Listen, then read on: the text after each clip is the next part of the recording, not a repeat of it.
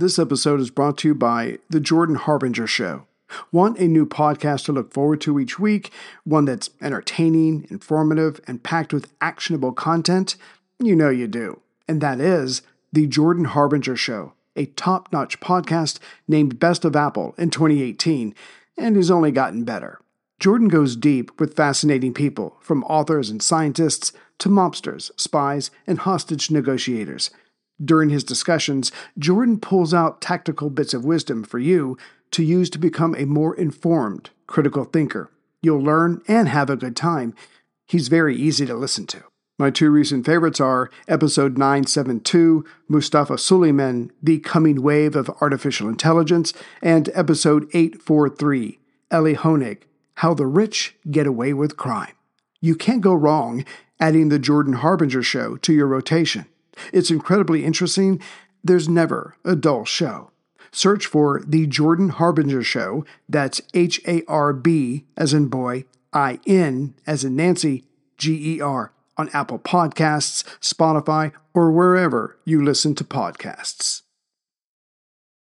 You know, some people enjoy composing their own music, chord by chord, and others are happiest when they come across that one perfect song. Work is not a lot different than that. Whether you prefer building your own workflow or using a pre-made template, with Monday.com, you and the team can work in a way that's comfortable for everyone. Tap the banner to go to Monday.com and build your own amazing workflow, or find an awesome template. No judgment. Hey everyone, Ray here. The combat movie Dirty Dozen was a blockbuster, I think we can all agree, that broke the mold. Its startling plot about angry criminals and misfits forced into a suicide mission by people in power resonated with audiences living through the political turmoil, societal change, and the escalation of the Vietnam War. Its cast was an ensemble of World War II veterans turned actors, at the time unknown, but found their careers about to be launched into the stratosphere.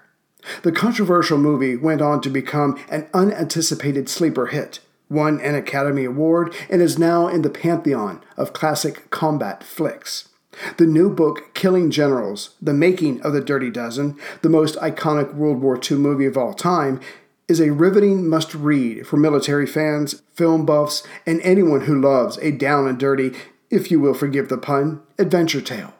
Killing Generals is available everywhere books are sold. I've got mine. Go get yours.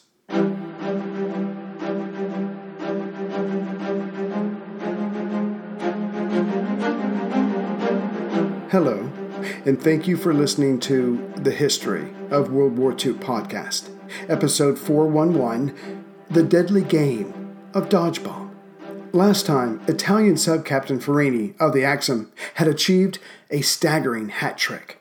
4 torpedoes launched, 3 ships hit. Even better for the Axis, Force X, responsible for getting the merchantman and the tanker Ohio to Malta, had just lost 2 of its 4 cruisers, Burroughs' flagship Nigeria and the anti-aircraft specialist Cairo.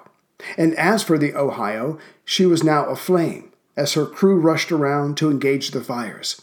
For if she went the way of the 2 cruisers, it would be more than fair to call Pedestal a failure right there and then.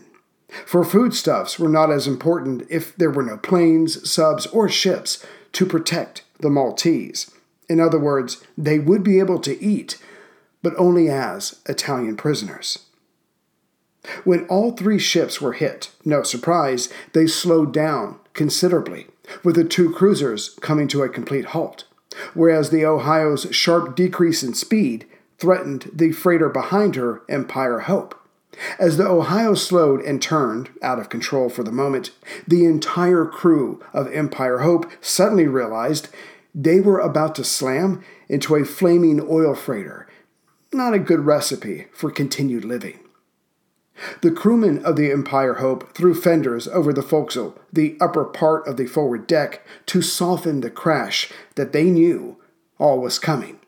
Captain Dudley Mason, master of the Ohio, and had been master for all of 28 days to this point, heard the Empire Hope ring for hard astern. The 2 ships missed each other by mere feet. The Axis job was almost done by momentum and explosives. Staying with the Ohio, the torpedo, which caused considerable damage, also shot a water geyser high into the air. When it came down, some of the flames had been doused, but not all. These would have to be put out by hand. Men started yelling for extinguishers. Not that it helped much, but the crews of the Ohio and Santa Elisa quickly figured out, minutes after the attack, that when the Elisa had slowed down to 8 knots to let Ohio get ahead of her on her starboard side, when they were changing from 4 to 2 columns to get through the Narrows, if the torpedo had missed the Ohio, it would have most certainly hit the Santa Elisa. Such had been their proximity when the Axum let loose her torpedoes. Uncommonly, the Ohio did not begin to list, which is doubly fortunate as it is a tanker, and for her crew and for those waiting for her contents on Malta. However, the magnitude of the damage dawned on the captain as the crew fought multiple fires and reported in what they saw. Master Mason would later describe it this way. The deck on the port side was torn up and laid right back inboard, nearly to the center line. There was a hole in her hull on the port side 24 feet by 27 feet, reaching from the main deck to well below the waterline. The large Samson derrick post fell over to an angle of 45 degrees. The flying bridge was damaged and the pump room was ablaze and completely open to the sea. 4 kerosene tanks were opened up to the sea on the port side. Their lids were blown off, and flames were coming up through the hatches. 3 steering gear telemeter pipes were carried away by the explosion, also the electric cable and all steam pipes in the vicinity of the pump room. As this ship was a part of a convoy, the cardinal sin was to stop for any reason. But Mason had no choice. He told his chief engineer, "Finish with engines," because he wanted to get the men out of the engineering room. Also, the steering was out, so why waste fuel traveling in a circle? Besides, going round and round would put other ships in danger, as there were still other vessels behind the Ohio now trying to overtake her. Mason left the bridge and joined his men in fighting the fires, yelling for more extinguishers to be brought forward. Fortunately, though probably due to sheer desperation, the fires in the pump room and those of the kerosene tanks were smothered out with foam as the men walked ever closer to the heat. Meanwhile, the destroyer Pathfinder went round and round the wounded tanker, dropping depth charges, just in case there was a diligent U-boat commander somewhere nearby. The convoy sailed on, its mission more important than just one ship, even the lone tanker. Adding a sad note to the Ohio, when the torpedo hit, 2 gunners and a galley boy, believing the ship was lost, tried to lower number 5 boat. But it flipped over on the way down. The men and boy were tossed into the sea, never to be seen again. However, the story would be a bit different for Assistant Steward Morton. Just as the sub Axum had submerged, the last air attack of the day came in. Morton would be washed overboard, as he had been helping with a Browning machine gun on the port side. Years later, he still does not remember actually going overboard or the first few minutes of bobbing on the surface. The torpedo that hit the Ohio sent up water and oil, and the latter came down on the young steward, covering him like a second skin. When he awoke, he was in the water, and he heard a few others nearby yelling for help. The ships went by, apparently not seeing those stranded in the water. But even if they had, all ships were under orders not to stop, not for anything. Those that could get through would get through, but not if they stopped to help someone else. Then the German planes came. Some of them had Italian pilots in them, and they strafed the bobbing men in the water. Fortunately, all bullets missed. But the experience had been too much for a 15-year-old galley boy named Mario. When the bullets had slammed into the water, he was petrified. Now that it was clear that they had all missed, Mario's fear turned to anger. He yelled, "You stupid bastards! You couldn't hit a barn door!" which is when Morton found his voice and yelled, "For God's sake, shut up! They'll hear ya, and they'll come back." These men and boy floated for 3 hours. Then a destroyer was spotted coming at them. The soaked group gave a collective sigh of relief. Hey everyone, Ray here. I've been using Yahoo Finance, our sponsor today. And like many of you, I think about my golden years, and I hope they're golden. I have a Roth IRA with Fidelity and another with Merrill, and I have consolidated them into one hub with Yahoo Finance. There, I have access to expert analysis to help me stay atop this ever-changing world. And with Yahoo Finance at my fingertips, I can focus on my goals of paying off my house and getting ready for, me time. And since Yahoo Finance has been around for more than 25 years, they know what they're doing. It's the #1 finance destination, with their independent research, customizable charts, and so much more.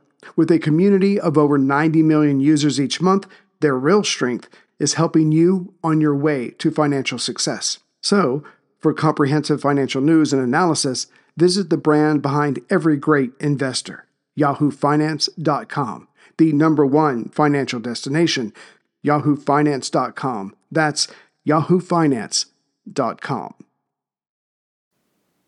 As for the man who made all this possible, Captain Farini, he quickly found that he was the center of attention, which is never a good thing when one is in a metal can underwater.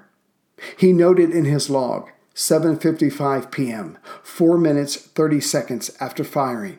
While at 65 meters depth, the hunt begins with a pattern of depth charges being fired. It is noticed that each time the boat rises between 80 and 90 meters, the transmissions of the Aztecs are clearly heard, followed immediately by depth charges. Decide to remain between 100 and 120 meters, or 328 or 393 feet, respectively. The Stuka dive bombers, when they came, there were about a dozen, flew at mast height, but didn't stick around to finish off the Ohio. Yes, she was strafed, as were the men in the water, but soon the planes were flying to the east by southeast. The merchant crewmen manning the Bofors guns congratulated each other on chasing the enemy away. But the officers knew those planes and their payloads were heading for the majority of the convoy a few miles ahead. This wasn't over yet. And just to give a taste of what is to come, when Captain Farini and the Axum resurfaced at 10:50 p.m., he saw 3 ships burning and assumed they were the ones that he had hit, the Nigeria, Cairo, and Ohio. They were not, but 3 more victims of what had just taken place while the sub was hiding below. When Admiral Burroughs' flagship Nigeria had been torpedoed, and he transferred himself, his flag, and his staff to the destroyer Ashanti, Captain A.S. Russell, commander of the cruiser HMS Kenya, had tried to reach the Force X commander by radio. There was only silence on the other end, and so Russell, as was his responsibility, though perhaps a bit too hastily applied, and his temperament, took command of the convoy. As the reduced pedestal moved away from the 3 stricken ships, Russell ordered 4 course changes, one after the other. Perhaps he thought there were still subs around. Perhaps he wanted to give the merchant crews something to focus on, rather than losing their flagship. Either way, by the time the orders had been carried out, pedestal was chaotic.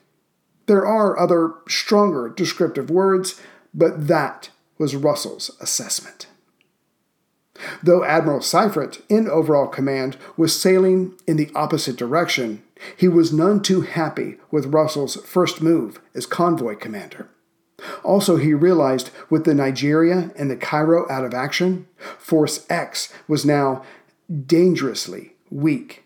To compensate, he ordered the anti-aircraft cruiser Charybdis and the bigger-than-average tribal-class destroyers Eskimo and Somali to turn around and join Force X at speed.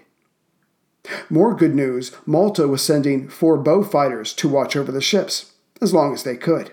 Problem was, the pilots did not know where exactly the convoy was. And as Nigeria and Cairo had been the only ships to have high-frequency radios that could make contact with the fighters, the planes had to fly around a bit. Finally, they spotted the Kenya, Russell's ship, leading the now very scattered Pedestal. But as the 4 Beaufighters approached the Kenya, her gun crews opened up. The planes cursed, got out of range, and headed home. Strike 2 for Captain Russell. The convoy was now just west of the Scherchi Bank. To the numerous Italian subs submerged at the mouth of the Narrows, all before this had just been window dressing. The ships would have to pass right through here, and the Italian crews were most eager to come to grips with the ships of the enemy. So, Captain Russell's log entry at 9:11 p.m. will come as no surprise.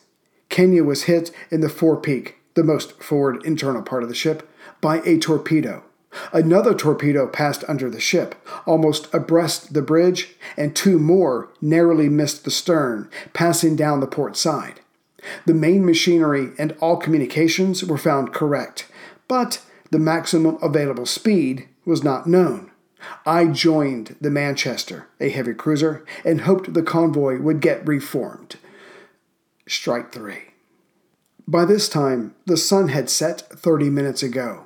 The 24 ships and the convoy were still reeling from Russell's multiple zigzags when 30 Ju-88s came in. Being most clever, they had flown in that gray area in between the sea and the stars, and they weren't alone. The gun crews reacted as drilled, turned their guns, and started firing, which is exactly what the Axis plan called for. Suddenly, out of seemingly nowhere, 7 HE-111 torpedo bombers came in low.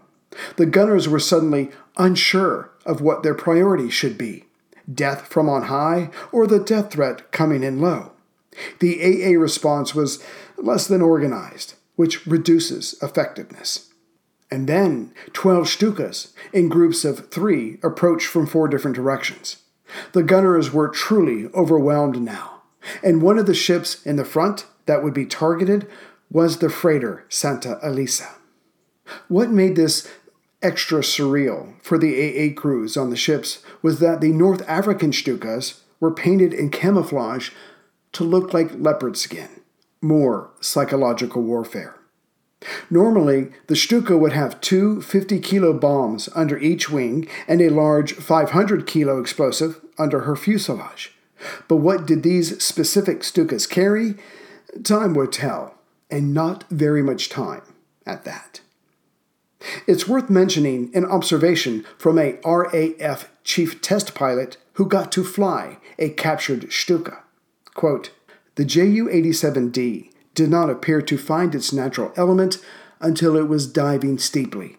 It seemed quite normal to stand this aircraft on its nose in a vertical dive, with the speed climbing up to 373 miles per hour. During the dive, it was necessary to watch the signal light on the contact altimeter, and when it came on, a knob on the control column was depressed to initiate the automatic pullout, with forces on the pilot reaching 6G during completion of the maneuver.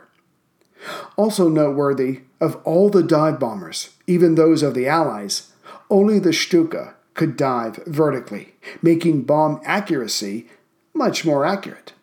Once the bombs of whatever combination were dropped by the plane, it would start to pull out at 1,475 feet. This was tested and implemented in 1938 by the famous female pilot Mylita Schiller. Given the speed and gravity, most Stukas leveled out at 100 feet, but that's when they're at their most vulnerable. Of course, one has to factor in that they were going about 370 miles per hour, and their bombs have already landed, giving the gun crews and everyone else on board something else to think about and react to. Yet, one slip-up by the Stuka pilot, and the dive bomber could easily become an unwilling kamikaze. This episode is brought to you by Visit Williamsburg. In Williamsburg, Virginia, there's never too much of a good thing. Whether you're a foodie, a golfer, a history buff, a shopaholic, an outdoor enthusiast, or a thrill seeker, you'll find what you came for here and more. So ask yourself, what is it you want? Discover Williamsburg and plan your trip at visitwilliamsburg.com. Now, at some time in most everyone's life, certainly those listening to this, you have probably played dodgeball, and memories of that most particular sport quickly conjure up dread or excitement, depending on your physical ability to throw and dodge. Well, try playing that, but with bombs. A writer and former seaman apprentice wrote the following brilliant observation. Stuka pilots were sometimes teenagers, like many of the Hurricane and Spitfire pilots. They were all daring, but if the British boys were dashing, the Italians were wild, and the Germans steely. And the Axis pilots brought their wild, steely ways to the ships of pedestal. The way dodge bomb works is that the destroyer captain and the dive bomber pilot go up against each other. Of course, if the captain gets it wrong, many around him, perhaps all, may die. For the pilot, if he gets it wrong, then he and his rear gunner will be no more. It was a game being played in many parts of the world at the moment, and again, most of those involved were very young men.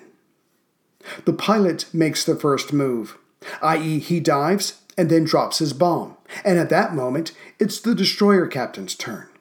He watches the plane, he watches the bomb, and once it drops, he then has to yell out the correct course or speed change to be in a different place from where the bomb lands. If he is successful, he gets to do it again and again and again until all the bombs have been dropped.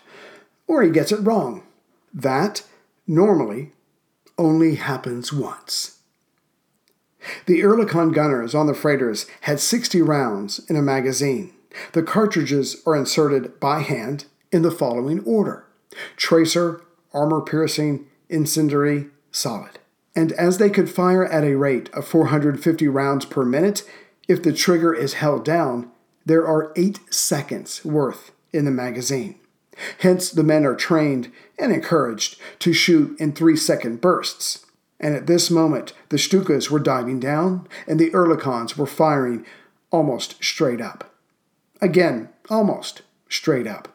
There were stoppers, so the guns could not be fired too low, might hit the ship, or too high. And the other guns were less capable than the Oerlikons. On came the Stukas, driving past the red and gold tracers of the Oerlikons, Borfas, and flak from the pom-poms. Indeed, many times the Stukas were actually hit, but with glancing blows that put holes in them. Still, they kept coming. Gravity would demand no less. BBC broadcaster Anthony Kimmins reported that there were 30 Ju-88s and 12 Stukas over the ships now. He was exhausted by the day's events and hoped only to see the sun the next day. An ensign on the freighter Santa Elisa noted, "This was the most concentrated attack of all. 3 more merchant ships were hit by bombs.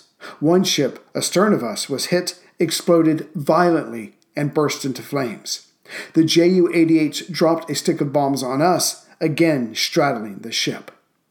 An engineer on the same freighter reported, "A bomber drops a stick of 500-pounders so close to our port bow that I can almost reach out and touch them.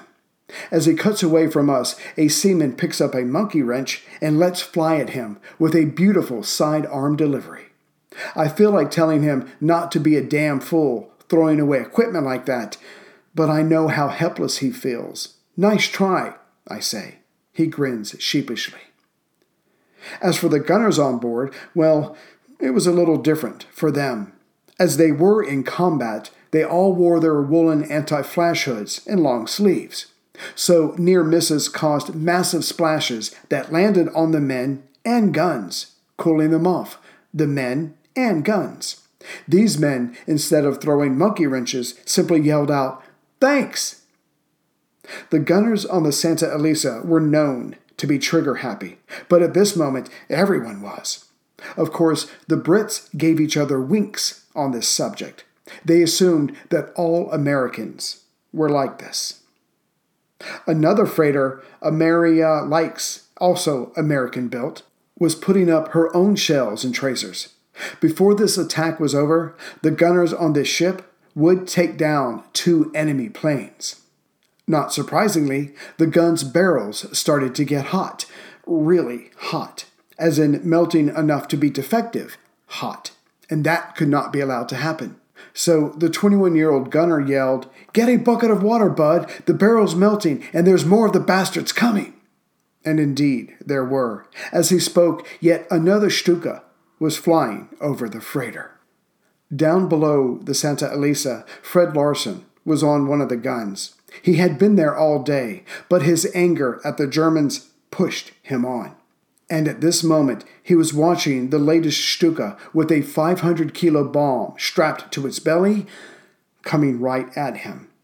Now, tracers from the other nearby ships tried to make contact with this screaming Stuka, but its speed was too much. The bright streaks of light simply passed harmlessly behind the diving metal beast. This was the moment that tested the young German's pilot's nerves. He had to hold still until the red light on the altimeter flashed. That's when he would release his bombs and begin to pull up. Meanwhile, Larsen, who had also lined up his shot, also held off. He wanted to wait until the plane was so close he could not miss. It was a gamble, but there was a war on. Every day was a gamble. Now Larsen let loose with the tracers, and when the Stuka was inside the center of concentric circles that was his aiming device, he pulled the trigger. A second later, the Stuka became a flash, and then it became thousands of pieces of metal, some big, some small, but all now heading earthward. Fred Larsen stayed with his Ehrlichen gun a bit longer, but then he went to his next most common place, that of the ship's flying bridge, above the enclosed bridge, to stand next to Captain Thompson. And it was while standing there that both men and the crew heard a massive explosion. As their eyes turned to the bright light, they realized that's where the cargo steamer Clanferguson had just been. The Ferguson was the smallest freighter in Pedestal, but she was also the most heavily armed. What with 2 Bofors, 8 Ehrlichens, 4 FAMs, 4 pack rockets, 2 pig troughs, and several machine guns. But none of that mattered, as a torpedo bomber had snuck in the darkness, slamming an explosive into the ship's starboard beam. Whatever was left of the Clanferguson, no matter the size, it was on fire. The other crews heard screams for the next 30 minutes, but the memories of those screams would last forever. But it was those very emotions that have skewed memories. Actually, there was a few minutes in between when the torpedo hit and the 1,500 tons of ammunition in the number 5 hold ignited, causing the massive explosion. Hours later, 64 survivors of the Clanferguson were spotted by an Italian sub. Soon, a German flying boat arrived and made 32 of the men get on board. The ranking British officer made sure the most seriously wounded were taken. The Germans handled them with care. The next day, an Italian Red Cross plane landed and took away 7 more men, again the most injured. On August 17th, the remaining survivors ended up in a cove, and then they were taken in by local Italians. The men were treated kindly, but then Vichy soldiers came along and took them. In time, the survivors, well, the ones the French had, were all brought together. But it would be during the chaos created by Operation Torch, the landing of American troops in North Africa, that the POWs would escape, at least most of them. Back to when the air attack had been underway, bombs from 3 Ju-88s rained down on the cargo liner Empire Hope. She had put to sea only the year before. The bombs missed, but landed close enough to create a 15-foot hole in the side, as well as knocking out the engines, pumps, and cooling system. The Empire was dead in the water, which allowed a more accurate attack to then take place. And this attack penetrated and exploded the number 4 hold, which had ammunition and kerosene within.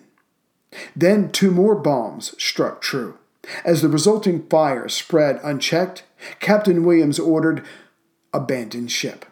Quickly, the destroyer Penn came alongside and started taking on survivors. Then she finished off the Empire Hope with a torpedo to keep her out of the hands of the enemy. The refrigerated cargo liner Brisbane Star had been close to the Empire Hope when she was practically struck down. An emergency maneuver saved the Star, that is, until the torpedo made contact that her turn had made possible. This explosive had come from an HE-111 torpedo bomber, and the result was a hole big enough to drive a speedboat through, according to several witnesses. But as she could still move under her own power, though barely, she was turned south to make for the Tunisian coast. Vichy waters were also not off limits to damaged ships. With the Brisbane Star crawling closer to shore, the ship's crew watched as the surviving ships of Pedestal passed by. Then a gasp rose from the crewmen as the blackened tanker Ohio went by. Everyone had assumed she was lost, as fire and fuel hardly go well together, or rather, go too well together. But there she was. Between the crew and the inrushing water, the fires had been put out. Still, her deck was white hot. That would take a while to cool down, but for now, the Ohio was still afloat.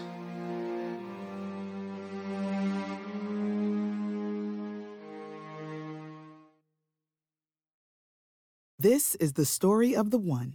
As head of maintenance at a concert hall, he knows the show must always go on. That's why he works behind the scenes, ensuring every light is working, the HVAC is humming, and his facility shines. With Grainger's supplies and solutions for every challenge he faces, plus 24/7 customer support, his venue never misses a beat. Call quickgrainger.com or just stop by. Grainger, for the ones who get it done.